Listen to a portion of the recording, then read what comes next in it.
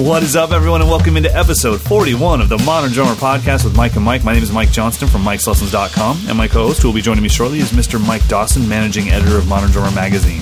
As you've come to expect, we have a ton of stuff to get to this week. We're going to talk about creating a groove for a song. What are the approaches that Mike and I take when we're writing a drum part from scratch? Our featured artist this time is Mr. Jimmy Branly. In our gear review section, we'll check out some new cymbals from the Masterwork company. We're going to get to a ton of your questions, and as always, we'll give you our picks of the week. So let's get started. Speaking of what you just showed me, I was a little early. Yeah, I don't care. I'm going in. I'm going in, man. You showed me, obviously the people listening to the podcast can't see this, but you just showed me a stick, and one of our campers learned the rules the hard way. He came to camp, and he was just, one of the sweetest human beings I've ever encountered. And honestly, a great drummer, did a great job, but he's kind of new to drums. So he's an adult drummer playing, I think, about 4 years. So he's really good for how short he's been playing, but obviously he's new to the drum world. So he shows up to camp, and it was like on the fourth day, he's like, well, I'm going to break these out. They're a little special, and breaks out these bright blue Zildjian painted sticks. And I just see them on his pad, and I'm like, and he's getting ready to go up on my kit, and I'm like, so you're just going to go up there and mark up my heads with those sticks? And it didn't click for him. He's like, all right. He just gets up and goes, and I was like, all right, I'll let him do it. And first snare hit, bright blue mark on my white snare, on my white head, and then he keeps going because he's like, should I stop now? And he's just such a sweetheart guy. So he's done, and I'm just kind of laughing inside because I don't care, it's no big deal, but I'm just sitting there. So I go, how's that snare head look? And there's like 40 bright blue dots everywhere, and he's like, yeah, man, I'm sorry, it's really messed up. And I was like, so I grabbed his sticks, I just snapped them right in half. Oh, wow. Yeah, and then we just hung them in the room, and I was like, do not bring painted sticks to drum camp. I gave him some new sticks, but you went hawk on him. Dude.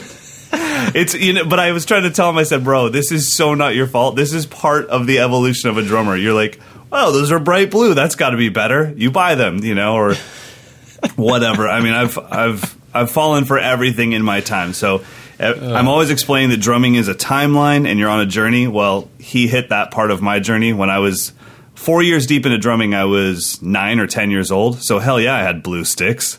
Did you hand him a bottle of Pledge or a bottle of Windex and make him scrub it off? No, I did not. I was just like, the only stain that should ever be on your snare drum is blood. That's fine. If you nick your finger and it bleeds, that's fine. But bringing your bright blue painted sticks to drum camp, I had to shut it down. It was actually quite awesome. It bonded the camp. It bonded the camp. It was good. It was all in good fun. I promise you that. So how's your day going, buddy? It's going good. So we have a correction to make from last week. Okay. Jump the Shark is actually from Happy Days. It is. Fonzie jumped a shark on his motorcycle. No. Yes. Water skis. Skis. Jeez Louise. But he was still wearing his leather jacket. Yeah, I was, as soon as that podcast aired, I got about 100 messages about my health. Yeah. And then 100 messages about it wasn't Dukes of Hazzard, and it's like, fine. Whatever. It's all the same, but we will do our best not to jump the shark. But now we know. Fonzie jumped a shark on water skis while wearing a leather jacket. But apparently, jumptheshark.com, the website, has actually jumped the shark because they are now owned by TV Guide. Shut up. Yeah. So the Jump the Shark website is now housed on tvguide.com.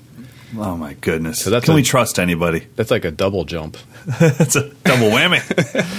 Oh, beautiful, beautiful. Well, everybody knows now where that came from. Oh, and also Powell Randolph said he wrote in and said he suggests the Next Care First Aid tape as another option for covering up blisters. Fantastic. I'll take it. I haven't tried. That is beautiful. Cool. Beautiful, beautiful stuff. Well, good, man. So you got any gig? Or you were just in Vegas, right? Yeah. Or was that 2 weeks ago? That was this past weekend. So I flew in Friday, basically went straight to the venue and sound checked and played. Got no sleep. Did it again Saturday. Stayed up all night. Hopped on a plane at 6 a.m. and flew back home. Whew. It was Vegas is a young man's town. 3 hours sleep in 2 days is not healthy. It is not good for you. No. Well, I'm glad you made it back alive, buddy. Yeah, no, I mean, as soon as I hit the airplane on Sunday morning, I was asleep. I woke up as we were landing, so it was always wow, cool, man. But the gig was fine. Yeah, it was fine. I mean, Cool. it's a country venue, so people were actually like line dancing to the music, which, I mean, maybe that's normal, but when I usually play modern country gigs, it's not that. It's usually just like a bar where people are just hanging out and maybe dancing normal, but they were actually like rehearsed doing line dancing routines. That's what I was thinking in my head. That's why I asked you last week, like, and maybe it's just because you hadn't done it like that, but I have done those gigs, and it was like my drumming has to change drastically when every note is being counted on for dance steps. Absolutely. I mean, it was flipping me out because this guy's songs are not written to be that way. So there's a lot of stops and a lot of vocal breaks, and I ended up just kind of plowing through most of them. Yeah. I always just kind of go with 4 on the floor on the kick. Even if if all of my drumming stops, I just keep the kick going or the hi-hat going. Something has to be consistent going. Yeah. But yeah, it's so funny because I've had 2 gigs that were like that. I mean, 2 styles of gigs. When I play, even if it's in Sacramento, California, when I'm doing anything Afro-Cuban, same thing. Like, it's not like the clave is a suggestion. You know, there's people that are dancing, and I have to play correctly. And then same thing with the country thing when I've had to do the line dancing thing. And it's one of those things where once you get up there and you start seeing, these people are literally dancing to my groove. Yeah. Then improvisations are out the window, and it's like, all right, I'm just going to play as simple as possible and do my job. Yeah. You know? Drive it home, and also learn like tempos of songs. Or some are just really awkward for people to dance to. I bet, yeah. You know, even though they were written at whatever, like 88 BPM, that doesn't quite translate well to line dancing. There were a few that was like, okay, maybe we should never do that song if it's going to be this kind of a situation. Because they're kind of like in between partner dancing and line dancing tempos. Right. And they're already mostly Caucasian, so they can't dance anyways. I mean, let's be honest. There's no real rhythm there, so you're doing everything you can to help the situation out, but it's just just uncultured. You can cut that out. It's fine. All right. Anyways, you ready to get into some good stuff? Yeah, let's chat. Okay, so I wanted to talk about the 14. Is it 6.5? Yes. The 14 by 6.5 40th anniversary modern drummer snare drum, the walnut one that you guys sent out. And I demoed it, I guess, 2 podcasts ago, and it happened to be, I listened to it, and it was just like, oh, man, that is so not what that snare drum sounds like. And it happened to be while we were doing our 2 mic test. Yeah. I had just gotten a bunch of new gear. I really didn't know how to set up for it, and that just happened to be when I demoed the snare. And I felt really bad when I listened to it because I was like, I just want to make sure there's an honest representation of that drum. And what really brought it up, it wasn't really the podcast as much as it was, we did, during our camps, we do kind of a snare drum, not really a shootout, but I let everyone pick a snare drum. I have like 15 or 16 snares here now. And they're all different wood types, they're all different sizes and everything. And obviously one of the campers picked out your guys' 40th anniversary walnut snare. And we all just really loved the sound of it. He had it tuned down pretty low, and it was just really fat. And I was like, that's what that snare is supposed to sound like. I really, really need to re-record this with a new setup. And also, one thing that has changed in my setup is I finally, I'll send you a picture later, but I finally just committed. I've never had overhead mics, ever. I always have 2 mics behind me. Not the best setup, but I'm sacrificing the sound to get the look on camera that I want. And there's no way to get the stands in here with all the camera angles we have without it blocking some of the angles. So I actually drilled a hole in my ceiling and put a mic stand in the ceiling. So there's just a black pole coming down out of my ceiling. And then I snaked the cable all through my ceiling and brought it down into my mixing room. Awesome. So there's no stands on the ground, but now I have an overhead mic directly over the kit, and it's in the perfect position. And the drum set has never, ever sounded this good. Are you using a stereo mic? I'm not. No, I'm actually just using a single at the moment because I'm just using what I have. Yeah.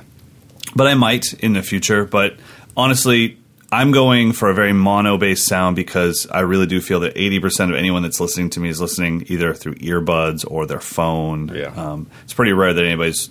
I'm not sending tracks out to be mixed, you know what I mean? Yeah. Now, I still have the 2 mics behind me, but now I've been able to turn those, instead of those being overheads in a weird position. Now those are truly room mics, and I can bring them way down in the mix and then compress them more and just bring them in to fatten up the sound a bit. So anyways, that being said, I've kind of finally dialed in my drum sound, and I wanted to give the 40th anniversary snare at least a more true representation of how it sounds. Now, just to make sure that everybody knows, I have changed the head to the head that I normally use. I've tuned it to the way that I normally tune my drums, and I will play it in this audio example. I'll play it without any muffling whatsoever, and then with my normal amount of muffling, which is just a single piece of Vader Buzzkill. Cool.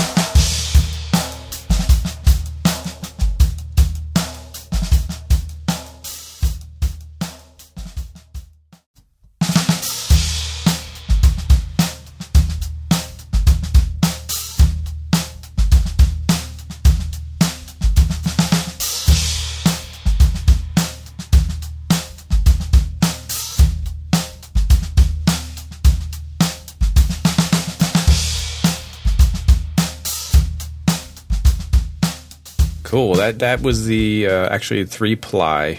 Walnut is the outer ply. Poplar is the inner ply, and mahogany is the inside ply. It's weird that we name it after the outer ply, which has probably the least to do with the sound, right? Yeah, that's considered the veneer. Right, and then it's got gorgeous maple reinforcement rings. Yeah, solid maple re-rings. So, yeah, those are still available. So just email us at mdinfo@moderndrummer.com, and we'll hook you up. Sweet.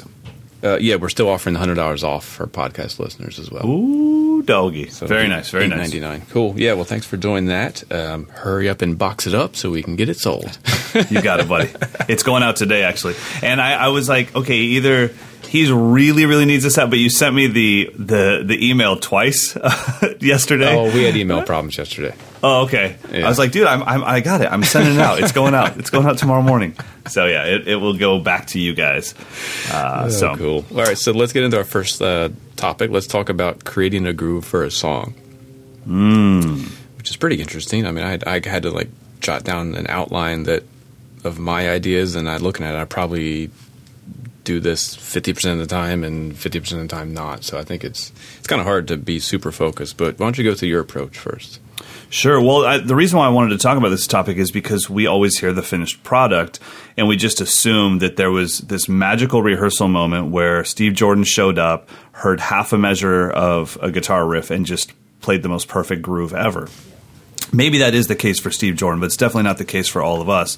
And so I wanted to make sure that our listeners knew that there's a process in writing a groove. So for me, when somebody brings me a new song, the first thing I do is play through the entire song with the most basic groove I can think of, like kick on 1 and 3, snare on 2 and 4. And what I'm listening for is not, do I need to add anything, or does this groove work? I know that most likely this groove isn't going to be the one that I stick with. What I'm listening for is everything that dances around 1, 2, 3, and 4. So I can kind of go, oh, that keeps happening. That keeps happening. I'm going to kind of emphasize that with the band or with the groove. So I'm listening for that stuff. If I'm lucky enough to be in the same room as the person that wrote it, I never, ever have too much ego to immediately say, hey, what are you feeling? Right. And then usually the guitar player or the singer-songwriter will just tap something on their chest. They don't know drum speak. They're not going to say, give me some syncopated sauce on the hi-hats with kick on the E of 2. They're not going to give me the real drum part, but they might kind of do something. Like if they start thumping on their chest and quarter notes, I'm like, oh, okay, you're feeling like a 4 on the floor thing. Okay, fine. So, because I honestly believe that whoever wrote this song is a better drum part writer than I am, because I always come from the drummer's perspective. I want cool things to happen. So it's like, hey, what are you hearing that would really surface this song? So I asked them that, and then, like I said, I play through the song a few times with a basic groove, and then I start dialing in things like, okay, we'll deal with hi-hat and snare later. What's the kick going to do? Am I literally mimicking the song, or am I just kind of letting the song dance around me? Sometimes it's a call and response thing. Sometimes I'm mimicking it. It just depends. Then I start, messing around with, I know snare is probably going to be on 2 and 4, but then I start adding ghost notes. Are these ghost notes helping the song, or are they distracting from the song? And then the polish on top is the hi-hat. Am I going to keep it accenting the downbeats? Am I going to give it some more life by accenting the upbeats? Is it syncopated to break it up a little bit? And so it's like a bottom to top thing. I start with kick, then snare, then hi-hat, and that's just kind of my process. What about you? Pretty similar. I mean, I usually start out doing a whole lot of listening before I get to the drums. So, like, if it's a full song that comes in with no drums on it, I'll just listen to it 3 or 4 times and just kind of assess the style, the sound, the genre, what's the mood. And then I dig into what references are popping up. So if it's a pretty heavy kind of industrial sounding track, well, then I'm going to think, all right, well, what would Rob Zombie do for the drums or something like that? Yeah. Or if it's more of a Jimi Hendrix sounding thing, well, okay, that's going to put me in a Mitch Mitchell mode with that drum sound, and what type of part would he come up with? Or I'll do the opposite if it's a project where I think they don't want it to be so obvious. If it sounds like Jimi Hendrix, then all right, then I'm not going to do the Mitch Mitchell thing. I'm going to go the opposite. Then what would Rob Zombie do for the drums? Yeah. It just depends on the artist. But listening it many times is crucial for me, because that way I don't just fall into a physical habit of sitting at the kit and just playing. Jamming over it. Yeah, just jamming over it and just doing the typical stuff. So I usually end up singing ideas that aren't reliant on me actually moving my limbs. And then once I kind of find something that I think gels, I'll get on the kit and usually just free jam, and then see if any of that listening and singing translates into parts that work out naturally. It's usually some sort of amalgamation of something that just feels right on the drums and something that I was thinking of before I got to the drums. And then almost every single time I have to simplify the kick drum part. Yep. I think that's usually the biggest culprit of making a track just not sound professional is a way too busy bass drum. So I'm always thinking, I actually think of the bass drum as a bass guitar. So that way I don't just play stuff. So a bass guitarist wouldn't be filling in all the notes in between the piano part and stuff. Right. So it becomes its own line, its own bass line.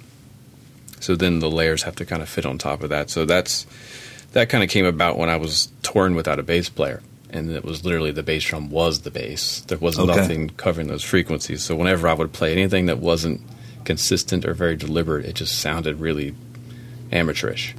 Yeah, absolutely. So that's the first thing. I always simplifying kick parts, and then I see if I can create a beat that's more than just one measure. Can it be a 4-bar phrase? Can it be a 2-bar phrase? So it's not just repetitive every 4 beats that it repeats. Just to think more musical, I'll use the structure that you talk about, A-B or A-A-B-A, or all within one 4-bar phrase. And then I go into orchestration. So is there anything that I can do that wouldn't be predictable? So maybe the verse, instead of the hi-hat, goes to the rim. Or maybe the chorus goes to something else, a tambourine instead of the ride cymbal. Right. Or maybe it doesn't go anywhere and you just let it happen. Or maybe just bounce through. Right. Yeah, and that's kind of it. And then I just, or the other approach is I'll think, what's the most important part of the song? Sometimes it's the chorus, sometimes it's the bridge, and then build a part around that, and then break it down backwards. So if I know that if the chorus is going to be real crashy and heavy, then the verse has to be contrasting that, and the bridge has to be something different. So maybe I'll be riding on the floor tom or something. So that's basically, I try to just think of it like a songwriter most of the time. And then that's the hardest part. Yeah, and then kind of combine that with just my years of just playing the drums and what my body wants to do naturally. Right. The other thing, too, is especially, like I said, if we're in a different world now where a lot of times we're learning songs through somebody sending us a track, but when you and I were growing up, the only way to be learning a new song was because you were in the room with the guy that wrote it or the woman that wrote it. And the other thing that I always try to do is, as I'm testing things out, I look around the room. I'm looking at their eyes. I'm looking for them to light up with that sparkle in their eye, and they go, that. And I'm like, okay, cool, you like that? Because really, if you want to gig more, here's the easiest secret. Just make the people around you sound better. They all have huge egos, and they want to sound better on their instrument. None of them want to have the best drummer on the block. Right. They want to be like, hey, I sound better when I play with you, so I'm playing with you more often. That's it. It's easy. So I'm always looking around the room. waiting for the bass player to notice my kick pattern and be like, cool, that's the consistency I'm looking for. As a bass player, now I can lock with you. Okay, I've got that down.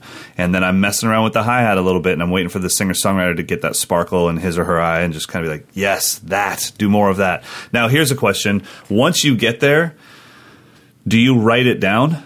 Do you like actually notate the groove, like, okay, this is my verse groove, this is my chorus groove, or do you have the type of memory where you could come back to this song 3 weeks from now and remember what you came up with?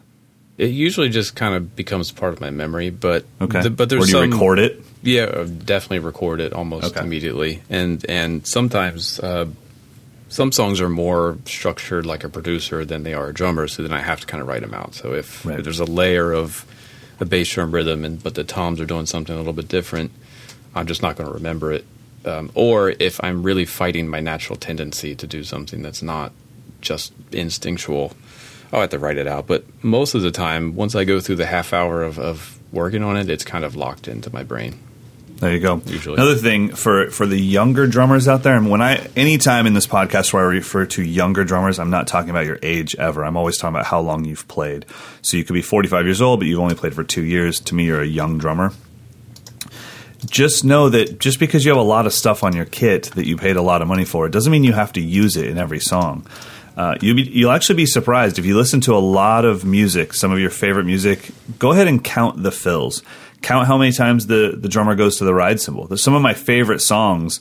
The verse, chorus, and bridge are all on the hi-hats. The guy never leaves. Maybe he relaxes his foot a little bit, or maybe she goes cross stick in the verses, but it's not as simple as verse is on hi-hat, chorus is on ride, bridge is on floor tom. Yeah, exactly. Sometimes it's the tambourine that comes in that creates that change. Totally. And so I think that, I'm thinking of Steve Ferroni. Definitely, there's a lot of Tom Petty songs where if you muted the band, you wouldn't know if it was verse, chorus, or bridge. Right, yeah. It's just grooving. So don't feel bad about that. And then the last thing I got to say is, please, please, please, young drummers, do not feel bad about not playing. When we have our camps, I'll put on a song, and if there's music, they are drumming. And I'm like, whoa, whoa, whoa. What? There's no drums right now. Why do you feel the need to instantly play? It's okay to sit there in dead silence and just bob your head a little bit. And you have to get used to how are you going to look on stage when you're not playing? Because it feels uncomfortable for a lot of people. And I've noticed that through these camps where I'm like, there's nothing happening right now. Just sit there and just bob your head, And they're like, well, I'll just keep the hi-hats going. I'm like, what? Why? Adam Levine isn't wishing you were doing that. There's nothing happening right now. Just sit. So anyways, those are all things that as you grow and as you sit in a room writing with people, you kind of learn that stuff. But I think if you can, no matter where you're at in your life, if you can just form any kind of garage band, you guys are more than welcome to do covers and everything. But if you can just try to write a few original tunes, I can't even tell you the type of growth that you will get out of that. Yeah. Great. All right. Well, let's move on to our featured artist. This time, our featured artist is Jimmy Branly, and you guys did a nice story on him in the June issue of Modern Drummer. If you guys haven't seen that, I got to say, the jealousy crept in when I saw that cover shot of Peter Erskine. He just doesn't do anything half-assed. The dude is a pro. I was like, that's a good picture. That was it. That cover looks fantastic, and in there is a deep, deep story on Jimmy Branly, which is awesome. Jimmy came to my attention not even on the drum set. I didn't see him play or anything. It was a few years ago. I was at Musicians Institute, and I was just doing a guest teaching spot there.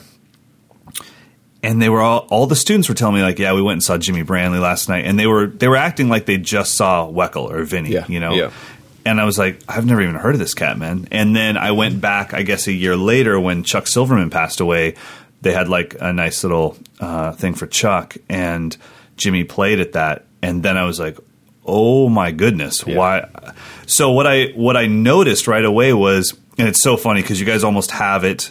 This was in my head, and then I read the issue, and you guys almost said verbatim what I was thinking, which is I had the names a little different, but I was thinking this guy plays like Russ Miller or kind of like Weckl, and then right when you get used to that smooth American fusion, all of a sudden this left foot clave comes in, and there's some really authentic Cuban stuff happening, but so tastefully done. Not like when we just say, oh, you know what? I haven't done anything authentically Cuban in a while. Let me drop in one bar of clave. it's so seamless. Like you just kind of perk your head up and you're like, wait, how do we move to this new mood that he's creating? And so when I saw him play live, I think I just, said hello to him very quick, but I don't know him at all. I mean, he couldn't have been any sweeter to the crowd and to everybody around there, but the students of Musicians Institute in Hollywood, this is their cat, man, and deservedly so. So when did he show up on your radar? Man, I was in high school. There was a video that was like only available on the black market that Chuck Silverman actually produced. So this was before anyone from the United States could go to Cuba. Okay. You had to like go to Toronto to then like sneak into Cuba. Okay. So he was going down there and filming these guys, and there was some laws down there where you couldn't film yourself playing drum set. It was like against the law to play drum set down there or something. I mean, I'll get confirmation. So yeah, he was living in Havana. So then he was playing in all these traditional Cuban bands. He was in Ingi La Banda and some other bands, like killing it, kind of timbale / drum set playing. And young, right? And a teenager. Yeah, we're talking a teenager. So Chuck was going down there and taking his camcorder and just like sneaking the side stage and filming these guys. It was him and Raul Pineda and a few other guys. And then he would go like late at night to where they would shed and just practice on these like junkyard drum sets of whatever bits they could gather up. And he put out a video, a VHS. It's called The Drum Set Artists of Cuba. If you can find it, Jimmy Branly on that video, he's probably 19 years old, has got so much intensity, and he's playing like if Vinny Colaiuta was from Havana. I mean, it is like ridiculous, scary, frightening. And it also enhanced by the fact that this like black market video, like who is this guy? But right. Like you have to buy a second kidney on the black market to get this video. I get you. Yeah, but his language was so far beyond that anything that I'd heard, because it's that Cuban sort of triplet, sort of 16th note thing, and they never resolve on the one, but yet he's got like the Vinny Colaiuta chops. I mean, if anyone can find it, I actually lent it to one of my teachers back in the day, and he never gave it back to me. Oh, let's call him out right now. Well, dude, I mean, what's striking me as crazy is you're saying that he's, somewhere between 18 and 22 in this video. Let's just say he's like, early 20s, late teens. Yeah. But he didn't start playing drum set till he was like 12. So he's only 7 or 8 years deep into his journey, and he's killing this hard. Yeah. I mean, he left Cuba at age 22. So this probably was like 1994. So that would have been 4 years. Yeah, he was 18. So I'm great. We're the same age, and he's that accomplished. That's freaking fantastic. Moving on to our gear review section. He's incredible. He's absolutely incredible. Oh, that's so awesome. Now, have you ever gotten a chance to meet him in person? No. At NAMM or anything? No, I haven't. I guess I don't know if he's made it over here. I just haven't checked him out. But actually, I haven't really heard him play since he really kind of got involved in the Southern California scene. So I'm not even sure how he's playing now. But when he was 18, it was like fire. Well, I like I said, I saw him play the Chuck Silverman kind of memorial thing, or not memorial, but just whatever thing we had like right after Chuck passed at Musicians Institute. And man, it was like I said, it was like, wait, this is Russ Miller and Horacio combined. Yeah.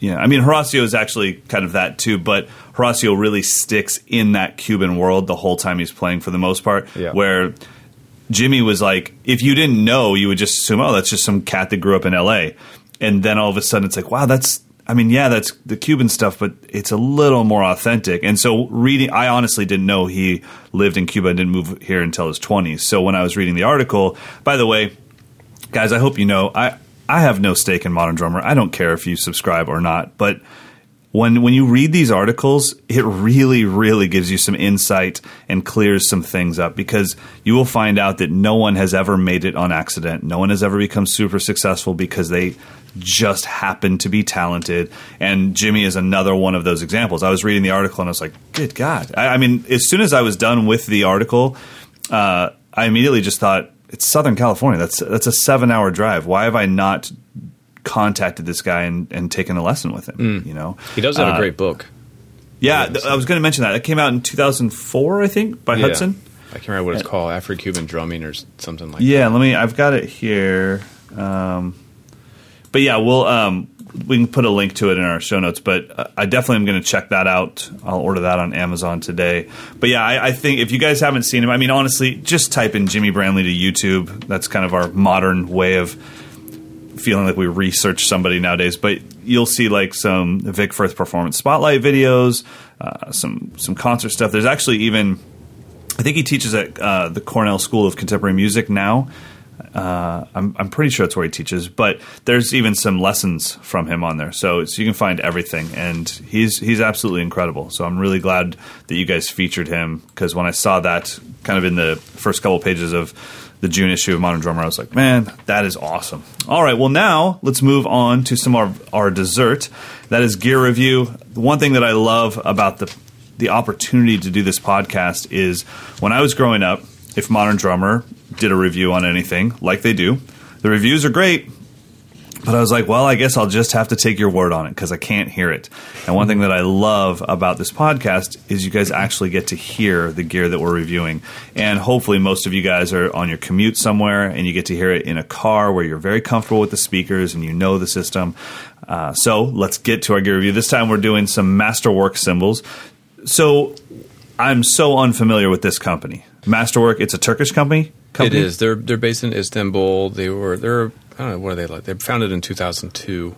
I'm not sure exactly the origins, but I believe they were started to be an OEM company to supply cymbals to other companies. But they make everything out of B25 bronze, so it's top quality, traditional style Turkish cymbals, and they have so many SKUs, which is sometimes, I think it's a little bit of a detriment to them. They have so many lines and so many different SKUs.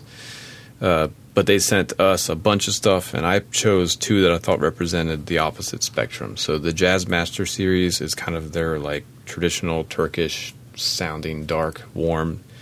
And then the Valena series, which is kind of their contemporary thing that has some mixed lathing, and it's a slightly brighter sounding cymbal. So I checked those two out. But they have so many other things. The classic series. I mean, there's if you go to the website and you can find the the link to all their cymbal lines. There's just so many of them. Resonant series, natural series, custom blackened series, iris series. I mean, it's really confusing. Now, let me ask you this. Okay, so I went to their website, and I'm just going to leave it at that. No, I'm not. Business idea for anyone out there. Make websites for drum companies, because holy crap. Okay, so I went to their website, and since I couldn't hear any of the cymbals on there, I couldn't check it out. What I'm wondering is, who is carrying, like, where would someone get a Masterwork cymbal? I mean, what is the deal? Are there online dealers? Yeah, there's online dealers, and there's a few independent dealers here in the States. I think there's one up in Boston that's carrying these. They're relatively new on this market. I mean, like any new brand trying to break into this market is tough, especially cymbals, because you have Zildjian, you have Sabin, you have Paiste, you have Meinl. How many more do you need? But they're supplying an alternative for people who want more of an old classic Istanbul-made cymbal. Awesome. So what did you think of the jazz cymbal? What size did you have? Or did you have the full set? No, they sent like a strange sampling of 15-inch hi-hats, 10-inch splash, and a 21-inch ride. Okay. And they were awesome. I mean, those were kind of right up my alley. The ride was really warm and felt great, and it wasn't so complex that it was kind of trashy and gnarly. It was just real smooth and fun to play. The hi-hats were big and warm and dark. The splash was amazing. I mean, absolutely amazing. I want to buy the splash for the rare occasion that I might ever need to hit a splash. I was just actually, when you said it, I was like, are you a splash guy? Like, I don't remember ever seeing you use a splash. No, I haven't used a splash on purpose in a decade. Yeah, I'm with you, dude. Nothing against them. It's just not a It's so funny because every time someone else uses it, I love them. Yeah. But it never crosses over to where I'm like, that's what I need. I think mainly because I don't want to see it. The closest I ever got was when it became kind of hip and cool to have your splash upside down on your crash. Yeah. And I was like, all right, well, it's not going to take up any extra space, and I never used the bell of my crash. That'll work. Yeah. But I still didn't do it. No. I mean, it's funny. I was just watching a Dan Needham studio video. I think Vic Firth did it. And he was going through his setup. He was talking about his cymbals, and he always has a splash up there. So he has like his, like he's a natural session guy. So his kit is kind of set up to be for anything that would show up. And he has a splash. He's talking about going to some sessions, and it'll just be he walks in, his cartridge company sets his gear up. He walks in, it'll be like an empty cymbal stand where the splash was. And the producer took it off. Shut up. That is awesome. Oh, that is so great. He basically told him, you're not going to use a splash on my record. Yeah, they are unique. So, but you like the 10. It was amazing. I mean, it was really kind of, splashes it's really hard to find a good one. Sometimes they just sound kind of chimey or they just don't open up fast enough, or they're too trashy. Too papery. This one was kind of the perfect blend. I mean, it was really beautiful. Actually, that whole series, the Jazz Masters series, was really beautiful. Well, let's take a listen to those so we can separate those from the Valena series. Yep.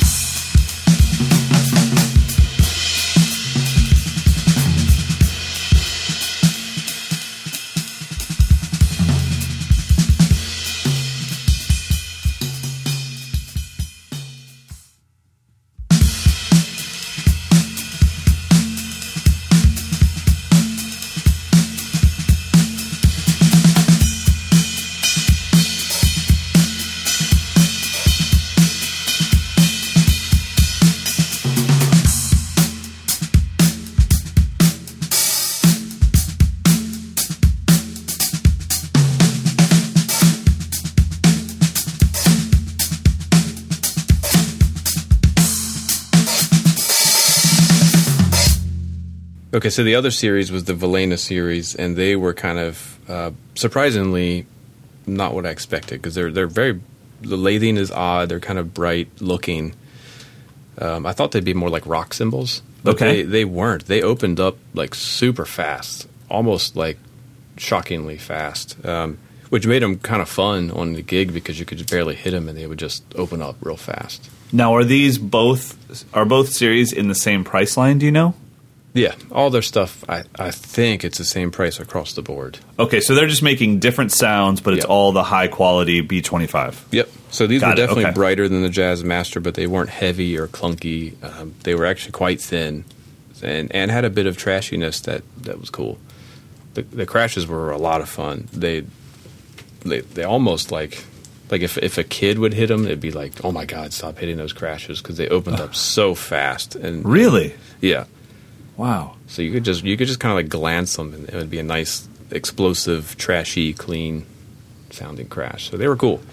Now I can tell on the Jazz series that they're kind of very dull on purpose or whatever. But what about on the Valena series? I can't really tell in the picture. Are they polished? They look like they're half polished. Maybe. Yeah, they're kind of half lathe, half brilliant with a raw bell, and they look pretty neat. I mean, I think that's all visual stuff.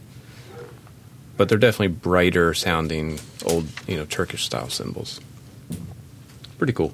Awesome. I prefer the Jazz Master, but the Valena would be for if I was playing more contemporary kind of stuff, electronic music or fusion or R&B or something. They'd be great. And then in the Valena series, you got 13 hats, 14-inch crash.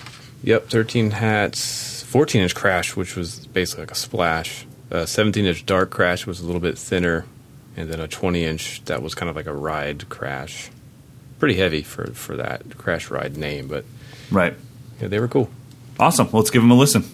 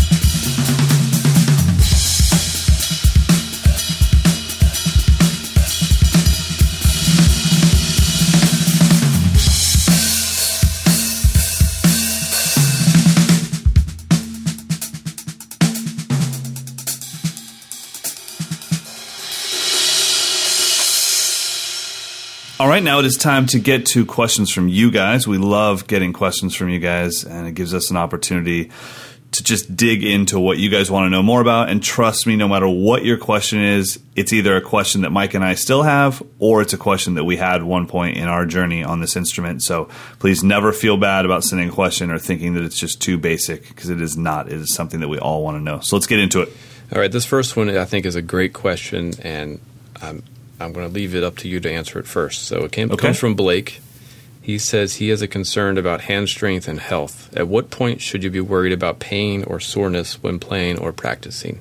He's never gotten shooting pain, but his forearms and wrists have been sore after long weekends on the road or long stretches of time in the studio. So he understands that muscles get sore, but he just wants to make sure he's not doing any damage.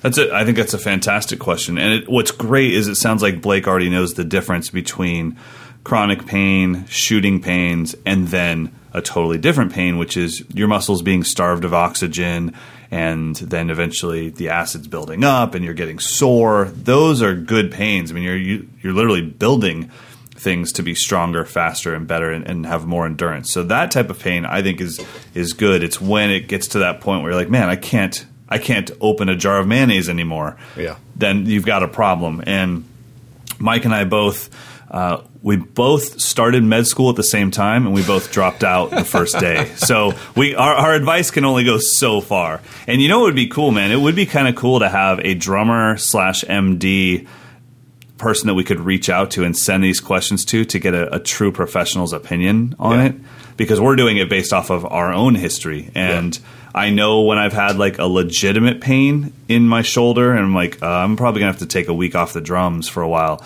And then I know when I've just had the front of my shin on fire from practicing bass drum. Yeah. And it was like, okay, well, this is a good pain. I mean, I'm just clearly not as fast and as clean as I want to be. So for me, I think it's just knowing the difference between the two pains. When I was on the road, I only had one time where I actually pinched a nerve, and it was a bad thing, and I actually had to wear a sling for like a week and couldn't play.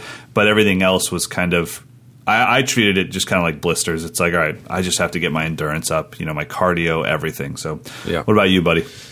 Yeah, I mean, I mostly experienced it when I was doing a lot of marching band, where, I mean, the whole technique of playing contemporary marching band drumming is very physical. So it took, like, my first year of college when I was in the snare drum line and we were going, like, full out for hours every day. That was probably the first time when I felt, like, real forearm pain, like muscle pain. And I was also practicing a ton of marimba and everything else during that time period. So there was a kind of a balancing act of, all right, I just have to push through it, versus when my wrist was started to hurt because I have a cyst in my wrist from skateboarding as a kid. That was a whole different thing, where that was like numbness kind of pain. So that I had to consciously say, okay, I got to go home and ice and do things like that, or take some anti-inflammatories. But yeah, I don't think we should ask a doctor. I mean, I think everyone has to go through the period of having sore ankles, sore shins, sore forearms. I don't think you want sore shoulders or back. I think that would be a red flag. No, I think if you have anything that's sore that has nothing to do with you moving a stick up and down, then you know something. Then you know you're too tense. Yeah. And there's a great technique that you can do, which is you get on the kit and you start playing something that's pretty intense for you. And we've talked about this in way earlier episodes. But play something that's pretty intense for you to play. Close your eyes, and then starting at your forehead, just walk yourself down to your cheekbones, to your chin, and just tell yourself, okay, relax my jaw. And then you go to your neck, relax my neck. And you keep playing this intense stuff. And then you walk yourself down to your shoulders, and you just kind of drop your shoulders down. And then you'll find, like, why the hell am I flexing my chest? I'm making a drumstick go up and down from my wrist, and yet my chest is flexed. This makes no sense. And you kind of walk yourself all the way down to your torso, relaxing each muscle group as you go. And then by the time you get to, like I said, to your waist, it's kind of like, I feel way better. And now my drumming is sounding better. It's a little bit looser. And then your breathing kicks in, and that starts to relax you more. So, have you ever done the tennis ball technique of rolling your muscles over a tennis ball?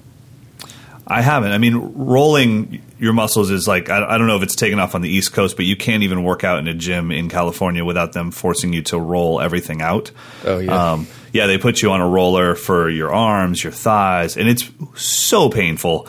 But it's just rolling out all of the acid, from what I understand, rolling out the acids out of your muscles or something. But I haven't used the tennis ball one. Yeah, that was something actually in Vegas. The bass player had a tennis ball and he was rolling his shoulder out and stuff. And we had published some articles a couple of years back about that. So that might be something for Blake to consider. Nice. Just carry a tennis ball or a racquetball around with you, and just when you're before and after you practice, just roll. Find the spot where it hurts and just try to roll it as much as you can stand. I love it. All right, let's move on. Next question comes from this is a real short one. Scott Kurth, he said he was listening to the show a couple of weeks ago, and I had mentioned about revisiting one of my favorite drummers, and I guess I wasn't explicit about who it was, but I did mention him later because it was my pick of the week. It was the what the heck was it called? The Vinny Colaiuta record. Okay. The fusion thing. Yep. So the drummer that I was revisiting and still kind of revisiting is Vinny Colaiuta. I'll always be revisiting him because there's always something I'm learning from that guy, even if it's just his cross stick sound. I mean, his cross stick sound sounds like a freaking sample. I was just going to say it is a sample. It is like the best cross stick ever played. And what's crazy is it doesn't seem to matter what the snare is, because I'm always like, okay, what's the snare that's making that sample? But every video is a different snare, and I'm like, oh, Vince. Yeah, and he'll go from like playing a bunch of stuff and have like a 16th note to get his left hand in position, and it's perfect every single time. So yeah, Vinny Colaiuta is my guy, probably all-time favorite drummer. Always will be. Very cool. Next question comes from Simon. So he needs advice on what snare drum he should get. He has 2 drums right now. One's a deep drum and one's a piccolo. So he wants to get like a 5 to a 6 inch deep snare for all-around use, all-around purpose. He wants a nice crack to it. Pretty much good for all styles. He plays jazz, fusion, funk, rock, metal, gospel, hip-hop, electronica. Okay, so he just needs a classic snare drum. Yep. So the 2 that I would pick, which I mentioned before, is a 5x14 Ludwig Superphonic. You can't go wrong with it. And the other one actually would be the Modern Drummer 40th Anniversary Maple Drum, which is a 5.5x14 solid maple. It's cut with slightly rounded 45-degree bearing edges. So that drum was designed to be your like go-to drum when you just need a drum. Yeah, man. So those 2. That sounds great. What would you pick? It's tough just because right now my whole world is skewed towards Gretsch because I have so much of their stuff here, and I wish I had 2 Tamas, 2 Pearls, 2 everything. I mean, I think that right now a Gretsch 14x5.5 Brooklyn is just a nice solid wood snare. It's maple, poplar and maple, so it just has a nice sound to it. But yeah, I mean, I think really I think it's just determining the size and the material is what you need to really figure out. And then the brands, it's just not that massive of a difference. So what I would love for you to do is kind of decide, I'm going to get a 14x5.5 chrome over brass. Yeah. Then you can decide you're going to do Gretsch, you're going to do, an off-brand. But yeah, I think a 14x5.5, just deciding between metal and wood is kind of going to be a much bigger decision for you to make. So you just want to research that part. Yeah, and you mentioned Pearl, and that reminds me this weekend, it was all rental gear. So I got to request, just basic options of what I wanted. And so there were 2 snares there, and they were both Pearl, and they were both the Sensitone series. Sensitone, yeah, buddy. So there was a 6.5x14 black nickel over brass, sort of Black Beauty sounding drum. Okay.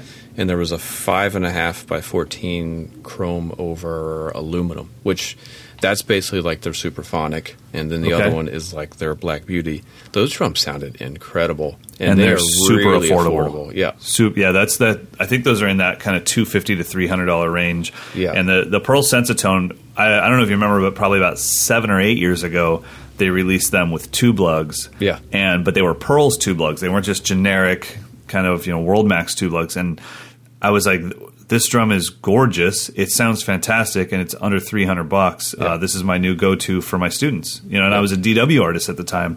I was like, I'm sorry, this is just such a great value. I'm going to recommend this to everybody. Yeah, I think that's a good option if you don't have anything in that vibe, like a nickel over brass or a chrome over aluminum. and you don't want to spend the extra cash for the Black Beauty. I got to say, this is really a personal thing, so it's nothing against their quality because some of my best friends play Tama drums, but I've never been a Tama snare drum fan. It's just not my sound. Never been a fan.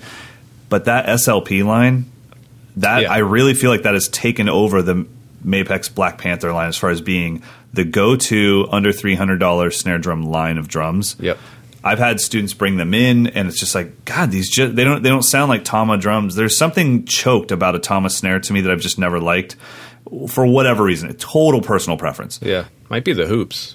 It could be. The SLP line though is just fantastic. Yeah. I reviewed that whole thing. Did you? Yeah, that and so it's kind of a similar thing. They're made in Asia, so they're making the price a little bit lower, but it's quality stuff. So yeah, don't overlook either of those.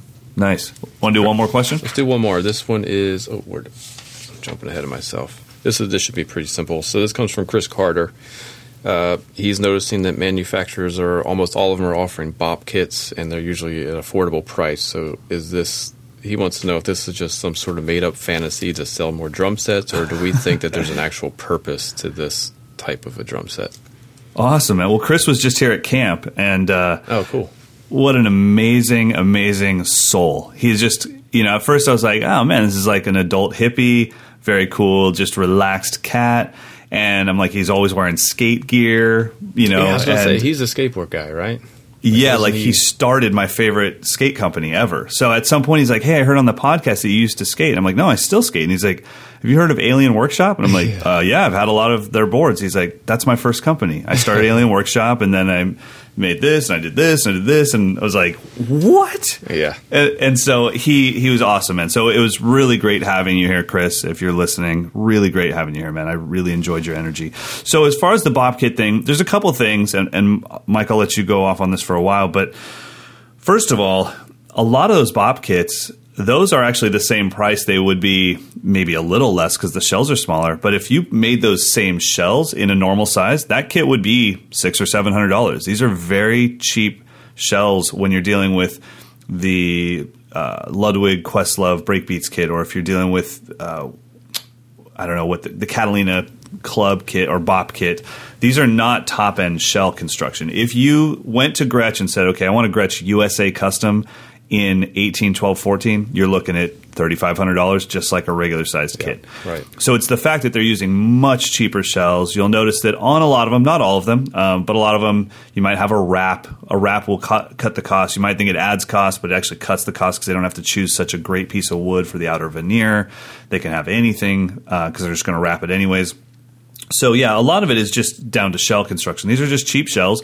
But the thing is, when you're dealing with a kit that small, it's not really resonating a whole lot. So it's kind of okay. I mean, I know a lot of professional drummers that play for Gretsch, and they gig all the time with a Gretsch Catalina Bop kit just because when they crank it up to Bop tuning, they're like, I can almost not tell the difference between this and my USA Custom. So Yeah.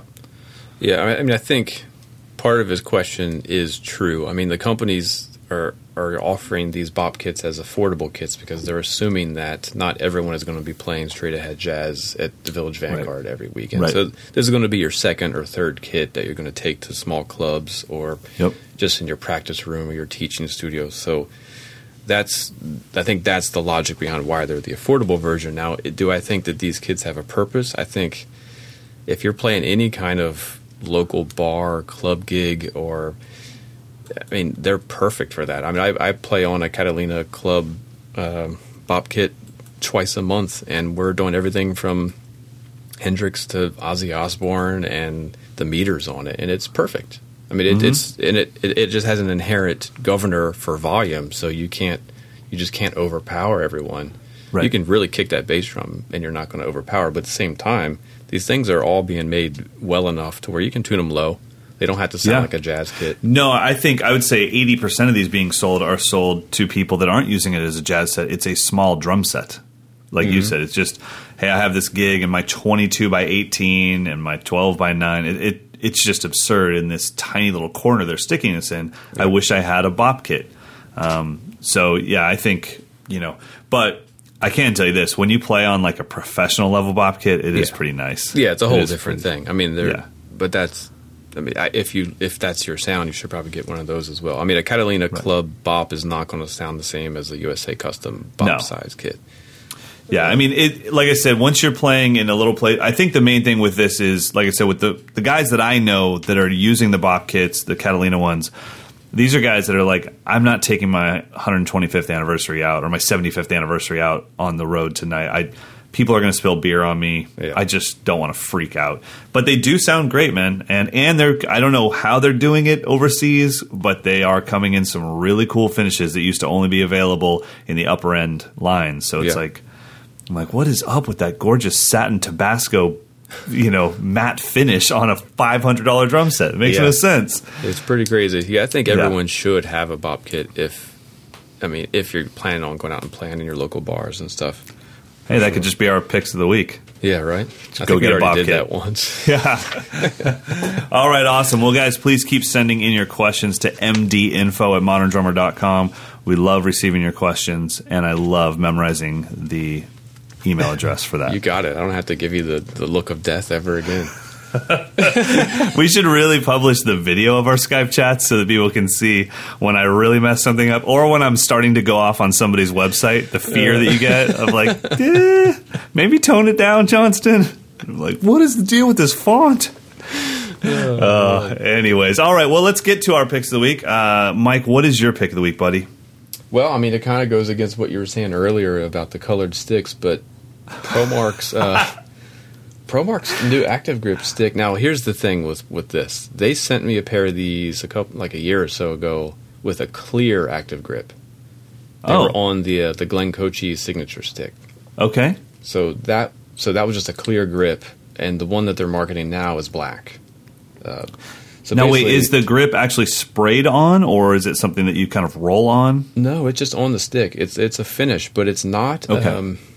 It's not like a paint. It's more like a rubber-ish, some kind of rubber material. So what it doesn't do is mark up your drum heads.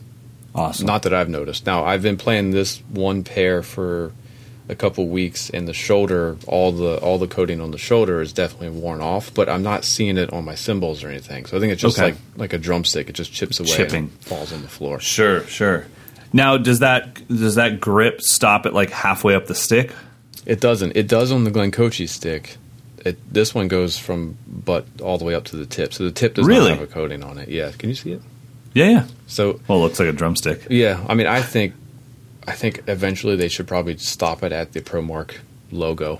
Right. And then offer it in clear. And I would use it all the time because it's not tacky when you touch it, but it as you start to sweat and play, it just starts to get a little bit of something. Sure, something. A little something. Nothing wrong with a little something. And it's been great. I mean, I'm surprised because I've tried, the dip grip sticks and whatever other company has, and it just doesn't feel right. But these just feel like sticks, so I don't really notice it. Cool. And these are on the market right now? I'm pretty sure they're available now. They had them at NAMM, so they should be hitting stores now. I know they have a couple signature models. The Mike Portnoy and the Rich Redmond signature models have this.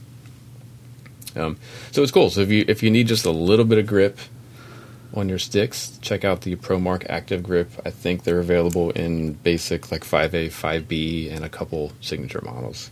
Very cool.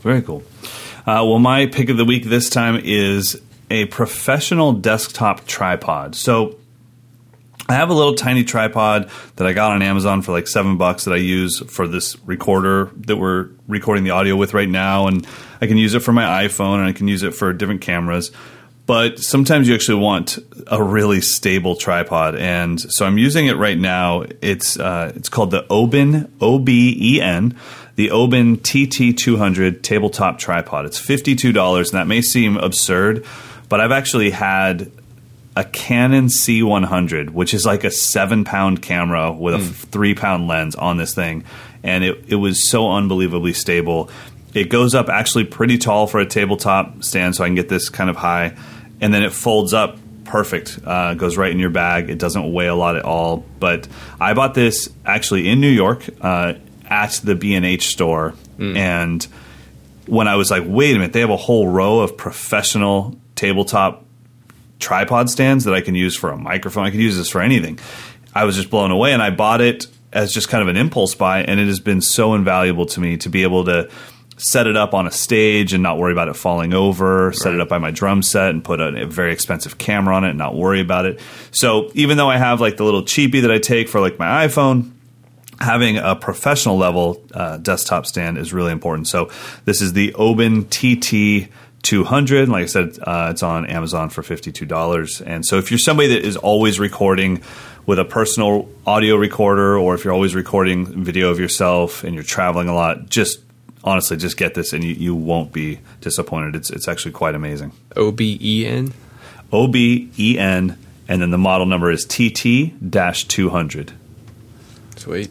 It's pretty awesome. So, and they have different heights and everything. So you can get one that's like just like flat to the ground, or you can get one that goes much higher. But the quality of their stuff is really incredible. So, awesome. Yeah, it's one of those things where the quality is so high that it actually makes everything else like, wow, maybe I should invest more. It's kind of like getting your first good bass drum pedal. Yeah. You're like, how the hell was I even playing before this? Or throne, this is incredible. Like a real good throne. Right. Something that you think doesn't matter until finally like, yeah, you know what? I got an extra $200. I'm going to get this rock and sock throne. And you're like, this is like riding in a Lexus. This is incredible. I'm so much faster now that I have a good throne. All right, everybody. Well, thank you for listening to episode. Is this 41? 41. Episode 41. Thanks for listening to episode 41 of the podcast. By the way, I've told you in this podcast before, at least I think I have, but I'm glad that you saw it now. Isn't the compression on a GoPro amazing? Oh, man, it was so cool. It just smacks. Yeah, it sounds great. I had it in the overhead, like basically right where my overhead mics are, and it got like a better rack tom sound than I can actually record. Dude, I swear, every time our campers come in, they're like, well, I have a 4K GoPro. What should I record the audio with? And I'm like, your 4K GoPro. It has this built-in compressor that just makes, I mean, it's not like professional audio, but it doesn't distort at all. It's totally serviceable audio. Yeah. And it's like, it kind of gives you the Bonham sound. I dig it, man. Yeah. I love GoPro audio. I wouldn't use it for concerts or recording your whole band, but for drum set alone, it's actually it's a pretty cool sound. So when I have a GoPro, and when I use it, I never, like if I'm just kind of traveling and jamming on someone's kit and I GoPro it, I never use an external mic source. That is the mic. So it's very cool. So, alrighty. Well, everyone, if you can, just give us a nice 4 or 5 star rating. And if you can review the podcast, that's even better. And the reason why we need that is because it helps other drummers find this podcast and it helps them take a chance on us. Because our goal is to help you guys feel like you're more in the loop of the drum industry and the drumming world. We're all on this huge journey together. Mike and I are going through it ourselves. And we want you to know that we're in it together. So until then, for Mike and myself, we're out of here. See ya.